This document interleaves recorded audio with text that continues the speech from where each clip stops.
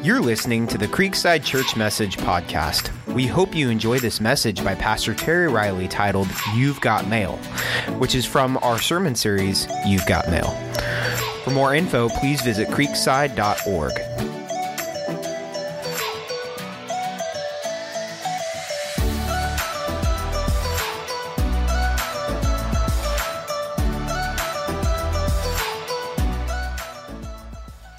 Well, good morning.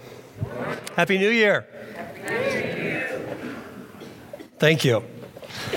I'm going to give you a really easy task this morning. Would you turn to the book of Revelation? And everybody goes, where? What? It's the last book in the Bible. It's actually somebody one time, they come to me and said, I don't know, what's this book concordance? It's really different than the rest. So it's right before, in most of your Bibles, concordance. One of the things that we say around here is all about Jesus. He's the Lord of all. He's the Savior of all. He's the name that's above every other name. He's the one that we come to worship. To give worship simply means to give worth to place value upon. And that's really why we gather on a morning like this. We've just experienced singing. While that's an aspect of worship, ultimately it's about our whole life that gives worship to Jesus. Now, some of you are probably asking, well, why are we going to spend the next few months in the book of Revelation? I got a few reasons. Number one, I've never spent any extended time in it. It's just one of those books that you go, wow, there's a lot to it. But we're going to spend some time in it. That's one of the reasons. Another reason, we're going to go through at least the first chapters. It focuses on the church of that time. What did Jesus speak to the churches of that day? Because it's very relevant for today. And it was a number of months ago where, as I was just reading my Bible reading plan, I was going through the book of Revelation, and I come to one of the churches, and it spoke a very strong word to me for Creekside. So the natural assumption on my part was, well, there's probably some other good stuff here that Creekside might need to hear. So that's another reason. I want us to read, starting in verse 1. We're going to look at the first 8 verses. Revelation chapter 1, verse 1.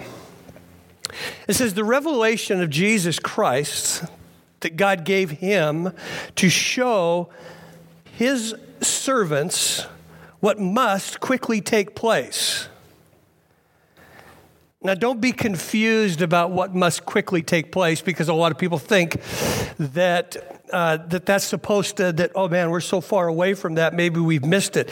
No, that idea here that he's talking about is that when things begin to take place, as to what we're talking about in the later parts of the book of Revelation, what he's really saying is it's going to happen with greater rapidity. It's not that those things are supposed to happen right now, as much as when they begin to happen, there's going to be a quickness to them that's going to take place. So he sent it to, and he signified that through his angel to his servant John, who has testified to God's word and to the testimony about Jesus Christ in all he saw. Notice this great verse right here. If you're an underliner, a highlighter, note this one. Blessed is the one who reads, and blessed are those who hear the words of this prophecy. Notice that it is a prophecy. We'll talk about that in a minute. And keep what is written in it, because the time is near. Keep, obey, because the time is coming near. Now John kind of gives a salutation. He says, now to the servant, to the 7 churches in the province of Asia, grace and peace to you from the one who is, who was, and is coming. Kind of underscoring this piece of coming. And from the 7 spirits before his throne, and from Jesus Christ, the faithful witness, the firstborn from the dead, and the ruler of the kings of the earth. He's just kind of bringing everybody into it. To him who loves us, I love that. He loves us, and because he loves us, he has set us free from our sins. How? By his blood and he made us a kingdom of priests.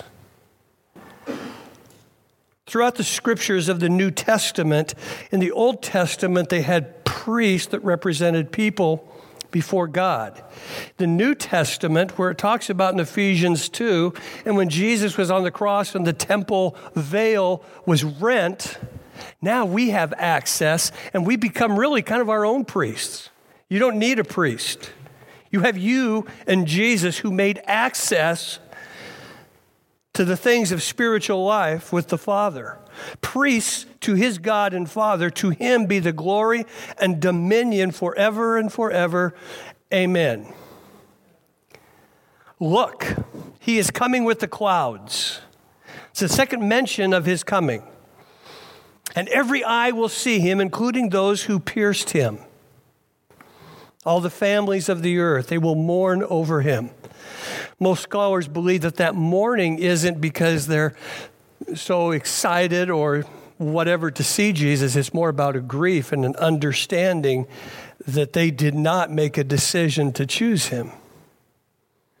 They will mourn over him. Notice these words, 3 words. This is certain. Amen. I am the beginning. I am the Alpha and the Omega. Alpha is simply the beginning. Omega is the end. Everything originates and has started with Jesus. And as we see in this book, everything will end with Jesus. This is what the Lord God says. The one who is, the one who was, and who is coming, the Almighty. And next week we're going to continue and we're going to get this incredible vision of who Jesus is. But I wanted to come to this because, first of all, it was the Lord spoke to me through one of the churches a number of months ago. So we are going to definitely get through those first 3 chapters in the next few months. But I also love this part that there's this resident blessing that is unique, and it's stated in this book that isn't stated in any other part of the Bible. He says, when you stand up and speak it, there's a blessing to you. When you hear it, there's a blessing to you. And it's accompanied by those who not only speak it and hear it, but they engage it and they obey it. What I love about that, this is what it doesn't mean. It doesn't mean you got to know all the stuff. It doesn't mean you got to know all the timelines. It doesn't mean you got to figure out all the symbolism. It doesn't mean that you have to have an ironclad understanding of this book. It just simply says, read it, hear it, and engage it for your life. And what's it going to bring? It's going to bring a blessing. Well, what do you mean blessing? Well, it's the same word that is used when Jesus preached the Sermon on the Mount. And he talked about the Beatitudes. Blessed are those who hunger and thirst after righteousness. Blessed are those who are poor in spirit. The idea of blessing is just simply, it's a quality of life. Blessed are those who hunger. There's this blessing, something good and something right, something of life-giving joy is going to come to your life simply by reading and hearing and living out the truth of this book. I don't know about you, but are you kind of intimidated by this book? I think a lot of us are. And I think the enemy of our soul has really tricked us to stay away from it. Stay clear of this book. Well, why would he do that? I think, first of all, because he doesn't want us to experience the blessing of Christ. Because if you talk to most people, what will they say about this book? Oh, man, it's about the end times. It's about all this negative, bad stuff that God's going to come and do all of this. And it kind of gives God a bad name, but that's not really what it's about. So many people, they stay away from it because they're fearful of it. I mean, it's just a scary book. I remember when I first come to Christ, I was in high school. And a lot of the reason that I came to Christ was because of some of the things that were being interpreted from this book. And so I stayed away from it. I didn't want to read it. I didn't want to have dreams at night about 7 beasts and, these ones that had 12 eyeballs and all of these things that just come out. I mean, I saw The Exorcist when I was 15 and that was enough. Some people don't think it's really relevant for today. It should just simply be, part of the Twilight Zone series. And think about the brilliant strategy that Satan would use to keep us from this incredible book. Because ultimately, it gives us the clearest picture. It gives us the greatest picture of Satan's demise and falling under the dominion of Jesus Christ. It's so clear that's why God wants us in this book and will be blessed by it, and Satan wants to keep us from it. Because in it we see our ultimate victory and our ultimate hope for our future and eternity. And honestly, it's less complex than what we understand it to be. Yeah, there's a lot of symbolism in it. But look at verse 19. Chapter 1, verse 19. This is the only book of the Bible that gives its own outline. That says, this is what this book is about. This is how you can follow what's taking place. Verse 19 says this, write therefore, what you have seen, what is now, and what will take place later. This is the outline of the book of Revelation. So he's saying, I want you to write, John, I want you to take, and I want you to write what was seen. Well, what was seen? Chapter 1, he has seen Jesus, the Lord's person. Jesus is the star of this unfolding drama, and the reality of the resurrected Christ is going to be seen in these pages. We're going to look next week at the only description that we have of Jesus in the Bible, and John gives it to us. And then he says, the next section is chapters 2 and 3. It addresses the things that are. When this book was written, probably 95 or 96 AD, John, through the revelation of Jesus Christ, is writing to the 7 churches, and we'll talk about those in a couple of weeks. But Jesus gives 7 messages to 7 churches. These were important messages for the churches at that time, and trust me, loved ones, they have incredible depth of message for us and our church and every church today. So he says the first section, I want you to write what was seen. Chapter 1, you're going to see Jesus like you've never seen him. Chapters 2 and 3, I'm speaking to the churches. Declare these to the 7 churches. And then the third section is chapters 4 through 22 that deals with the things to come. This is what Jesus is going to bring forth, oversee as the consummation of history as we know it. Now, some of you are probably hoping, oh man, I hope we find out who this is or who that is or what this means or what that means. And if we get into it, we might. We probably won't find out those specific things. But I'm hoping by the time we're done that you'll have a better understanding and greater picture, because this is the primary reason I want to go through it. Look at what it says in Revelation chapter 1, verse 1. This is the revelation of Jesus Christ. See, it's really important, loved ones, that you see that Jesus gets top billing. He's the star of this book. It's not the Antichrist. It's not the beast. It's not the devil. It's not the harlot. It's not Babylon. It's not kingdoms. It's not the dragon. It's not the 2 witnesses that everybody tries to figure out, and there's nothing wrong with that. But this book is about the unveiling of the person and the purposes and the plans and the power of the Lord Jesus Christ. And we can never forget that. This is a revelation from Jesus given to John because it's a revelation of Jesus. And you're going to see him on just about every page. And as we look next week, we'll see this kind of current glimpse of him. He's the hope of the church and the hope of our future because of who Jesus is. What he has done in the past, what he's doing in the present, and what he's going to do in the future. You understand, I think, I hope, everything in the Bible points to Jesus. And the summation of the book of Revelation is about Jesus. Here's my prayer for us, is that there would be this greater and deeper revelation of who Jesus is. For you as an individual and for us as a church. many of you are familiar with the word apocalypse or apocalyptic? You hear that word. What do you think about?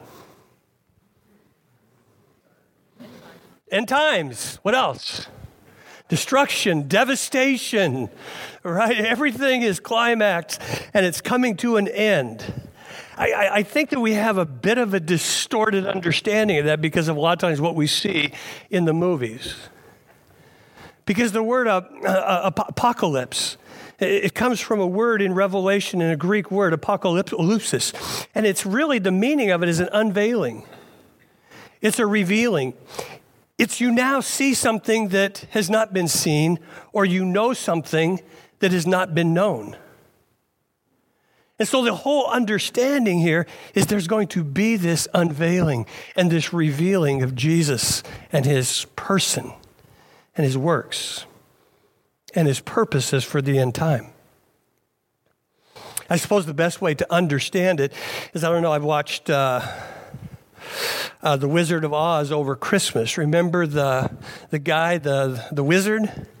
He's in this thing and he's doing all these smoke and mirrors things, and you see these faces come up and smoke and fire, and all of a sudden, what does the little dog do? These people, the Tin Man and the Lion, and they're just standing there, and their knees are knocking, and they're scared spitless, and they're watching. And all of a sudden, the dog scurries over there, and what's he do? He pulls the curtain back, and what do you see? You see this dweeby old guy who's in there just pushing levers, pulling buttons, and doing all these different things and talking through a microphone. He's been unveiled for who he was. He's revealed for what he is doing. That's the idea that we're going to see with Jesus here. There's an unveiling, there's a revealing. But not as some weak person, but as the King of Kings and the Lord of Lords. Maybe some of you remember the veil of Jesus' flesh was pulled back, and his glory, his divine heavenly glory, was seen on the Mount of Transfiguration in Matthew chapter 17. It was there where Christ's divine glory had been concealed beneath the flesh. And he's standing on the mountaintop. He's with Peter, James, and John. And for whatever reason, it says that there was this transformation of the life of Jesus. His physical being was transformed. And what happened? It says that the disciples fell before his feet. They couldn't even stand in the midst of his glory. And we're going to see the same thing happens next week to John.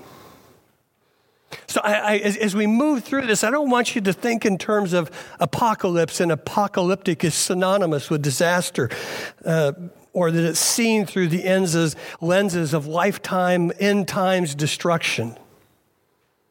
The problem with that is it can lead to a thing called a Maranatha complex. The Maranatha is the Greek word that means the Lord is coming, or Lord, come quickly. Have you ever noticed how there's seasons of life, it cycles through where people kind of get this, quote, apocalyptic fever, end times fever. Have you ever noticed that? You've been around that at all? I've only been a Christian since, well, it's a pretty long time now, since 1976. And here's what brought me to Christ. There was a book by Hal Lindsey called The Late Great Planet Earth. How many of you have heard of it or read that book? Yeah, it will scare Hades out of you. And which is what happened to me as a 17-year-old, because everyone believed that, based on Hal Lindsey's interpretation of Revelation, and he wrote this great book, that he believed that we were in the generation, not that we're not, or it's still part of this generation, but he had it calculated that before 2000 and something, Jesus would return. Well, he didn't. But a lot of people came to Christ during that time. And this takes place about every 20 years. That was in the mid-70s. Then in 1988, a guy wrote a book called 88 Reasons Why Jesus Would Return in 1988. Sold millions of copies. You see where I'm going here. And there begins to be this kind of groundswell with Christians. Oh, it's time. Jesus is coming. There's a lot of people that can't retire in their life because they believe Jesus was coming. And they didn't save. Oh, we know the date. He's going to come before this time. I know, but you know, people of great faith, you know, that's kind of what they believe. And then there was another gentleman about 10 years ago. His name was Harold Camping, a radio evangelist. He claimed to have cracked the code in the Bible that allowed him to calculate the day of the rapture, which would precede the coming of Jesus Christ. So I believe it was May 11th, 2011, that he chose. He took out full-page ads in major newspapers, the USA Today. I have one. I couldn't find it, but I have it in some file somewhere. Because I was up in Washington, away from Trina, and as soon as it became 12 o'clock that night, I called her because I figured if anybody would go, it would be her. And if I was still here, I kind of wanted to figure out if I missed the boat.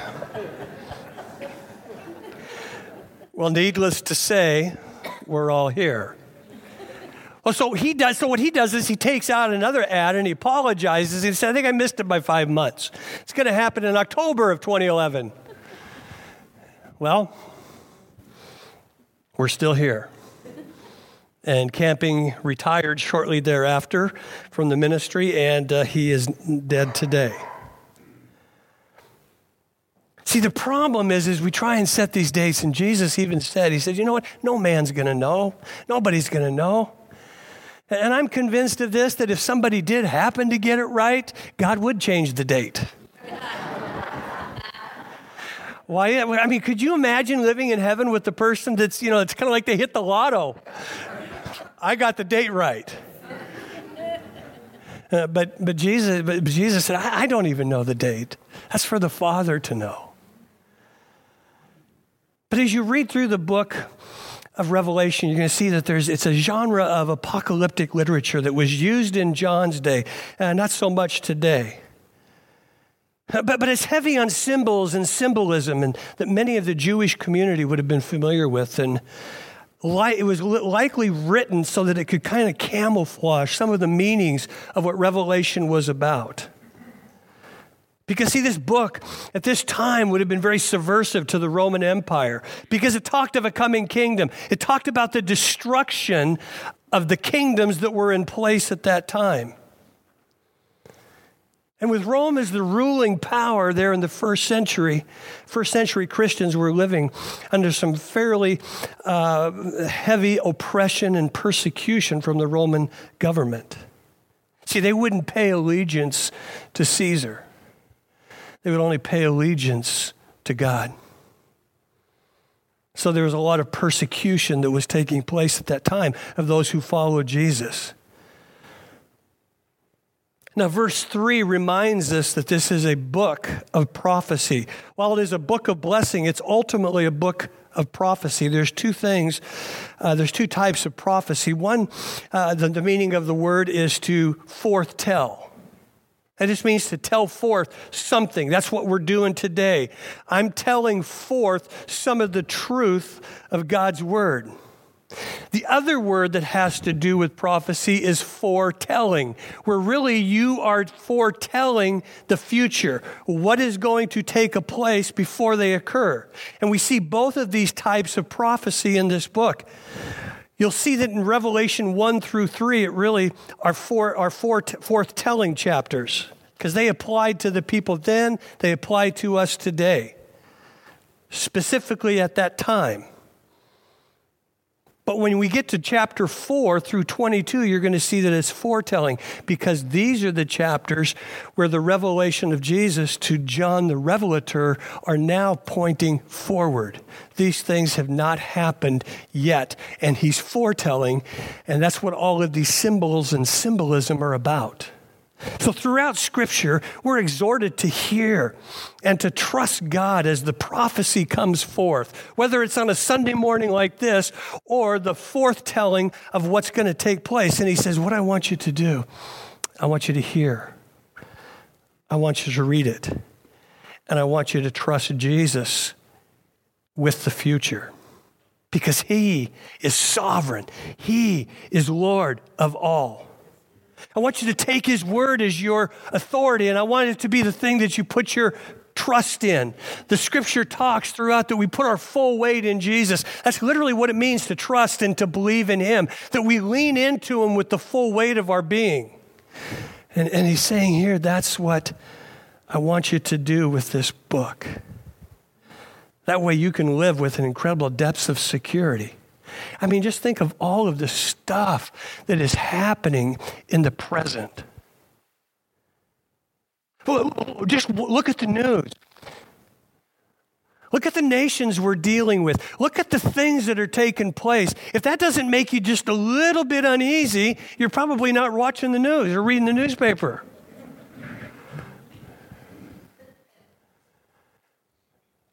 If you're reading this book, it says, I'm going to give you a blessing.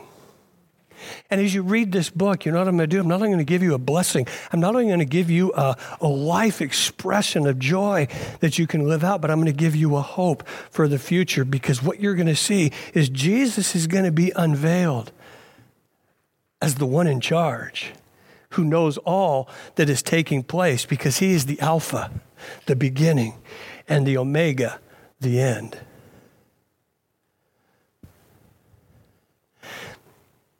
Kind of as a sidebar, loved ones, that's one of the reasons why the scripture speaks against the use of astrology and diviners and palm readers. Because most people that do that, what are they thinking about? Well, it's just kind of a fun little thing to do. You'd be surprised at how many people build their life around those things. Why do we look at astrology? Well, I want to see what my week's going to be like. Well, I don't need to know what my week's going to be like, because first of all, I got to plan it, and then secondly, I got to trust Jesus to get through it and to do what he wants me to do. I don't need to go have my palm read to see who I'm going to marry, when I'm going to marry, how long I'm going to live, and all of those things. Amen. I don't have to go on TV and talk to the, what do they call it, the Manhattan Madam? Is that what she does, or is she something else? But I got to be careful. Or John, the guy that goes to the other side. TV will get you in trouble every time. But see, that's what Jesus comes to do. He says, I want you to put your full weight in me. I want you to trust in me. Because people that do that, number one, they want to know the future. Why? So they can probably control their present instead of trusting Jesus with it. And that's why we're called to put our weight and our life in this person that has already come and is coming again. It's funny, erroneously, I've heard people kid, and probably some were serious. You know, I'd really like to really know how the book of Revelation, the time frames, because then I could kind of do what I want to do and then make a decision at the right time, which is pretty stupid. Because we all have a shelf life. We all have an expiration date. Truth is, we're all going to die, or we're going to be taken away with Jesus. And you can't control that. So why was this so important to be written at this time? Well, because this book has a past, a present, and a future tense to it, but these Christians were going through, they were experiencing persecution in real time. And they were probably thinking like some of us think at times when there's things exploding and imploding in our lives. Really, Jesus? Where are you? What are you up to? Are you really there?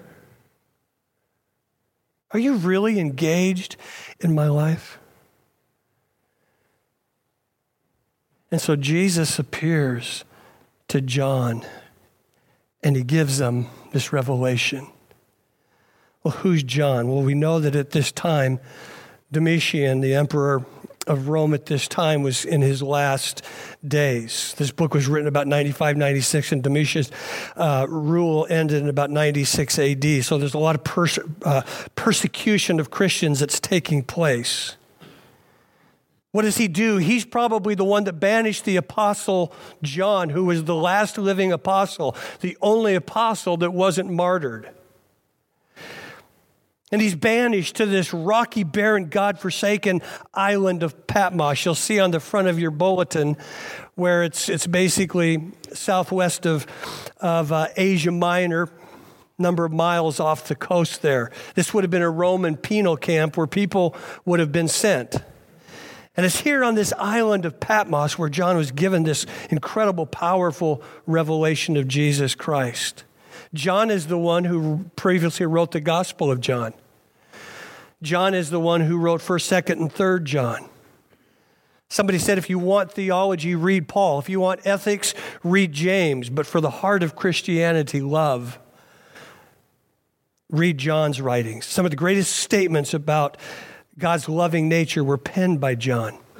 But it's interesting, if you know anything about John, when he was younger and first started following Jesus, he was probably the youngest of the apostles, they believe. When he was following Jesus, when he first started following Jesus, they were walking through some towns, and then his brother James, nobody responded to the message. And so as they're kind of walking through town, James and John says, Lord, how about if we just call fire down? What if we just incinerate these people that aren't responding? And Jesus turns and basically looks at him and says, that's not how we roll. Well, we're just going to keep going. Our job is to preach the message, and if people respond, they do. But what you see is this aggressive, potentially angry prophet for God who over time gets marinated in the love of God. And he begins to become and be known as the apostle of love. And just like he confronted John in that day, and we see this transformation, I think Jesus wants to do the same with us as a church. He wants to make sure that we're loving. He wants to make sure that we see people as he does. And that's one of the greatest revelations of Jesus that you'll ever have, because love is one of the most powerful motivations in the world. And yet what you're going to see through this revelation of Jesus, it isn't all about love. There's some other strong words that he's going to speak to us about a number of areas in our lives. But I love this because Jesus calls on John to write down these words. He was probably Jesus' BFF. Probably Jesus' best friend, maybe like a big brother to him, at the different ages that he could have been anywhere from probably 18 to early 20s while Jesus was in his 30s. But John is called the disciple whom Jesus loved in one of the Gospels. John was with him during his ministry the whole time. He didn't leave him. John was the one who rested his head on Jesus'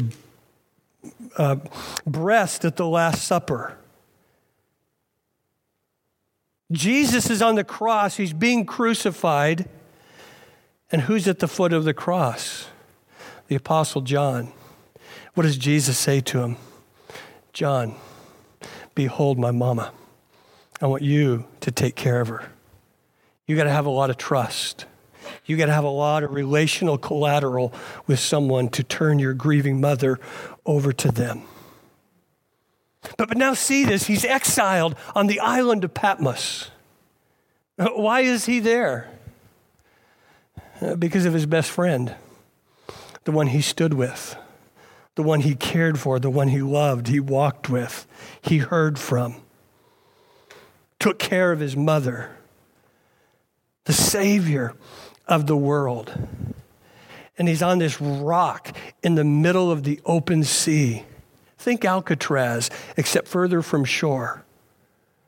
The winds are fierce. The storms can come up suddenly. It's cold. There's rugged terrain. There's rough seas. There's very little vegetation. There's not much of life and growth that are taking place there.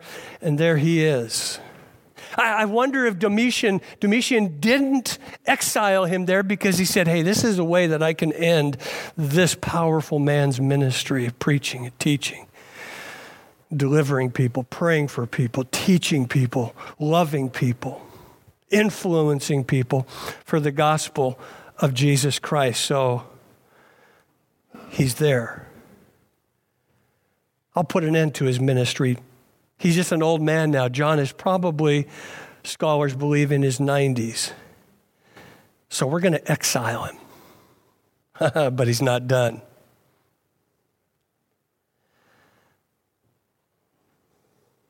Consider you being there. You've been serving your best friend, Jesus. And all of a sudden, he leads you into exile. You're alone. You're elderly and you're lonely. You can't be with your church peeps on Sunday. Oh, you can see the landmass where a lot of them meet, but you can't see them. You can't be with them. But then out of nowhere, Jesus shows up and he reveals himself in all of his heavenly glory, and he begins to speak to you. At the darkest moment, one of the most difficult times, he shows up. That's John's story. That's the backdrop of the revelation that the church receives. Let me just quickly give you 3 things to remember as we move into this. Number 1, remember Jesus is coming again.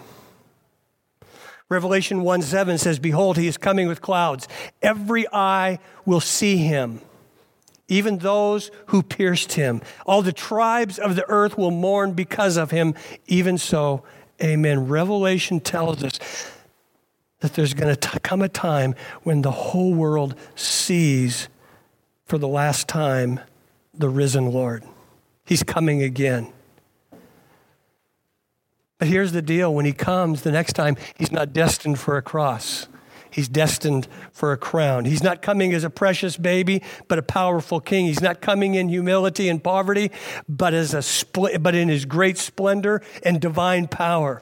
He's not coming as a suffering lamb, but he's coming as a conquering lion and sovereign Lord who is over all, who is the Alpha and the Omega, the beginning and the end. There's coming a day when Jesus Christ will come, and he's going to be revealed to the whole world.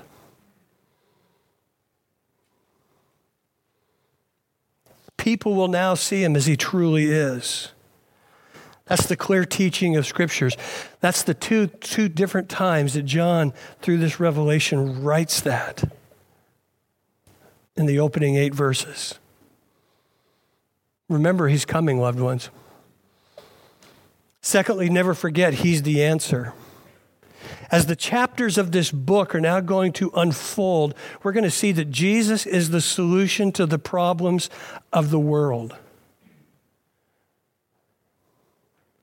We're going to see that he is the only hope for fallen man in a world in turmoil, tribulation, and that Jesus is the answer to every need here. I'm sorry. There is no politician who is going to save us. I'm sorry, there's no educator that's going to save us. There's no physicist, there's no scientist, there's no person that is going to save us from the inevitable. We're going to see that when everything is gone, when everything is stripped away, when sin, Satan, and sorrow have all been defeated, Jesus will still be God. And regardless of what you might be facing today, remember that Jesus Christ is your answer. He's your hope. There's no person, possession, profession. He is the only one that can save you and lead you forward. John 14, Jesus said this when he was meeting with his disciples before he died. "I am the way, the truth, and the life. No man cometh unto me, no man cometh unto the Father, but by me."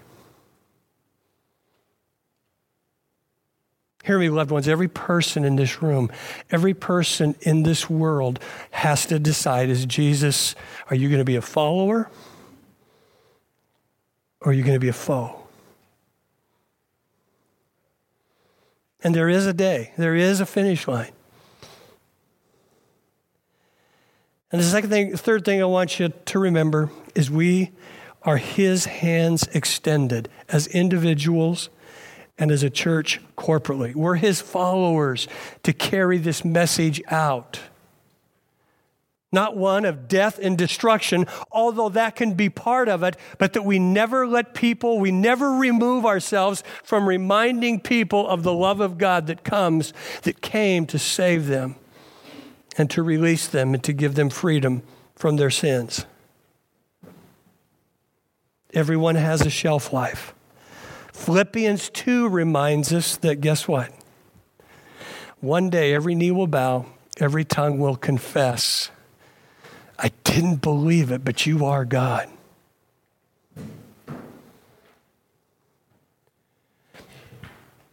And Jesus still calls us, loved ones, to be able to share that message with the people around us. That there's a God that loves them. But we don't say it a lot, but there is a God that's coming in his glory. And for some, it's going to be glorious. For others, not so much. Story of John when he was old. He could no longer walk. This is after he had come back from the island of Patmos. They gave him a reprieve, but they carried him. Every Sunday they would carry him on a cot from his house to his place of worship because he couldn't walk, he couldn't get around. Time and time again, as the last living apostle, people would ask him, would you come and speak? Or as he was walking through town, going to the house of worship, people would recognize him as the disciple whom Jesus loved. And as he would walk by, or if he ever did speak, he would just simply say these words, little children, love one another. Nothing more. If you could see the Queen, little children, love one another. As he's on this cot, as he would ever stand up to speak, that's all he said. Little children, love one another. It's one of the scriptures that he wrote in 1 John. One day someone asked him, why do you say nothing else? Why is that the only thing that you say? And John's reply was, because this is our Lord's sole commandment, and if we fulfill this, nothing more is needed. So remember, friends, we're his hands extended. We're called to love one another in this room. We're called to love those out there and to show them the love of Jesus. Would you stand with me?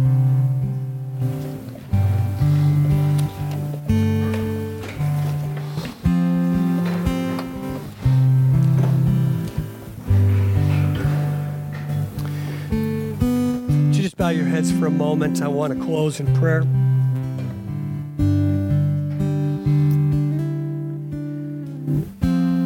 And I want you to consider your next step. Do you need to, maybe you've never made a commitment to Jesus. Truth is, if we're not a follower, Scripture says we're kind of an enemy. Doesn't mean he doesn't love us, but ultimately we're his enemy. And maybe you want to make that decision today to say, I'm going to follow Jesus.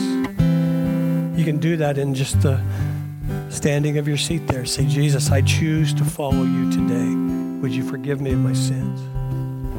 And maybe some of us need to become a little more loving to the people around us.